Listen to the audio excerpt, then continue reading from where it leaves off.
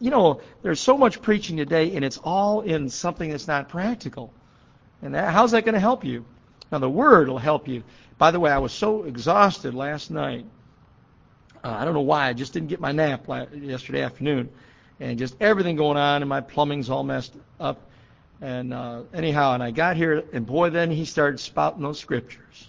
Scriptures, scriptures, scriptures. Nothing I like better than scriptures. The Holy Bible. Man, all of a sudden, I caught my second wind. And I was right there waiting for the next scripture. Listen, nothing will help like the Word of God. And yet these practical things are really, really good. I was thinking about this, I have some plumbing. You may not have any talents in certain areas, you missionaries. And I know you're not there at the place, but something might be very easy and not take any time for you to do to help the pastor out.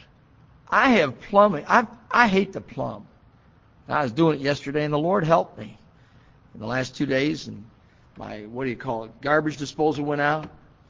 And the Lord helped me, and it wasn't a drip underneath the whole sink all night long, and it was leaking before, and I changed the two things out. But I've got other plumbing problems in my house. I've had them there for a year.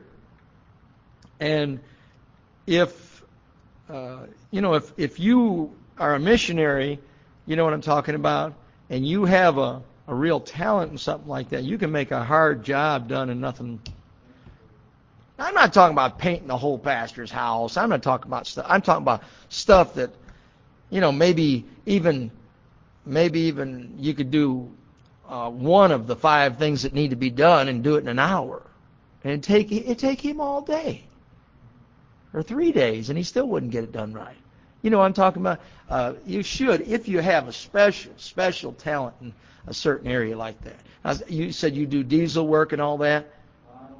No, I know. And no. Hey, well, what diesel work? So you're talking about unbelievable number of hours to even think about any of that stuff, right? So you do no. That's another thing. Don't go overboard in that area either. What I'm saying is, they that preach the gospel shall live of the gospel. Amen? And I don't believe in people working secular jobs unless absolutely necessary. They ought to depend on God, like our brother's doing here. No, that you did the right thing. I'm just saying that there are some of these men who are missionaries, and even a missionary is it's even in many ways, they may have their support up and so forth, or they're there for the whole week. And my son-in-law, he did a couple little electrical jobs for the pastors in the churches. I don't know if the churches took him on for support or not, but the pastor sure remembered that little bit of work was, And then, by the way, Brother Norman, he said, "Is there anything to do?" And he's cleaning the windows. Get what I'm talking about? That doesn't take a lot of your time, but it shows a concern. And they were getting pretty crummy.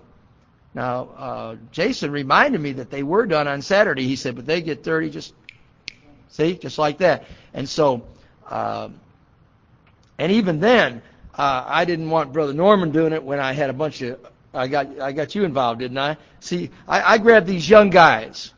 And by the way, Brother McVaney, from here on in, okay, and you already know that, brother, you get someone else to do your job. They can't preach in the pulpit. Amen? They're not called, or they're too young, or too much of a novice, and there are things that they can do. Get them to do them. I mean, I could be cutting all the grass out here, and I did at the 2 previous locations, but I can't do any more of that. Now, if there's a need to run for a part or this or that, I'll do that. But God called me to preach the Word, prayer, and the ministry of the Word. And that's what I try to do, and I try to give all the other jobs to everybody else. See, I just got Brother Buhorn. Linda came up to me, and I got Brother Buhorn the address of this Brother Johnson.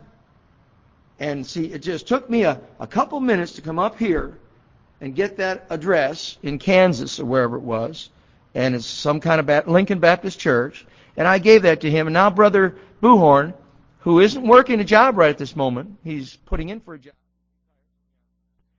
And let him spend 3 hours on that trying to find Brother Johnson's phone number. And all I want is the phone number. I want to just talk to him. Get what I mean? And I don't want Brother Buhorn to talk to him for me. He even asked me. I said, no, I don't want that. I just but see, I don't have 2 or 3 hours to be I'm not very computer, what do they call it? I'm not totally illiterate, but I'm next to illiterate and let him do that. And he'll take pride in that. He's helping the pastor. He's lightening the load of the pastor. You get what I mean? So I can pray, and I can read my Bible, and I can go soul winning. And so but you on the mission field, don't try to do it all yourself. You say, oh, I'm a one-man machine. Yeah, you're depriving your people. You are depriving your people from doing some things that they could do that you really don't need to be doing. And they will take pride in it. And an example of that is our day school. Pastor Hammonds runs the day school. And I just let him run it. I just plumb let him run it. He can take pride in it. You follow? I keep my fingers out of it. It's his school. I tell him that. I don't want all those parent problems.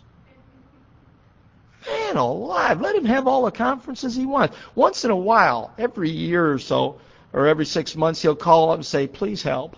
Pray about this problem. Or what do you think? I said, well, I think you better pray about it. And I'll be praying for you. I'll be praying you make the right decision. Once in a while, I'll have a suggestion, but I don't readily give them too many because you don't know what to do. And so, but that's his thing, and then he can take pride. He runs the whole schedule. I don't get involved. The only thing we have with the school is that I will try to endeavor not to mess up his schedule with the school, and of course he tries to do the same. We try to work that out if we're going to have revival meetings and the things that wouldn't be during exam time, if at all possible, and that doesn't always work out. But we try to do that. But don't give a man a job and then do it for him. Let him mess it all up, and you'll give a job to some people, and they'll do a better job than you've done.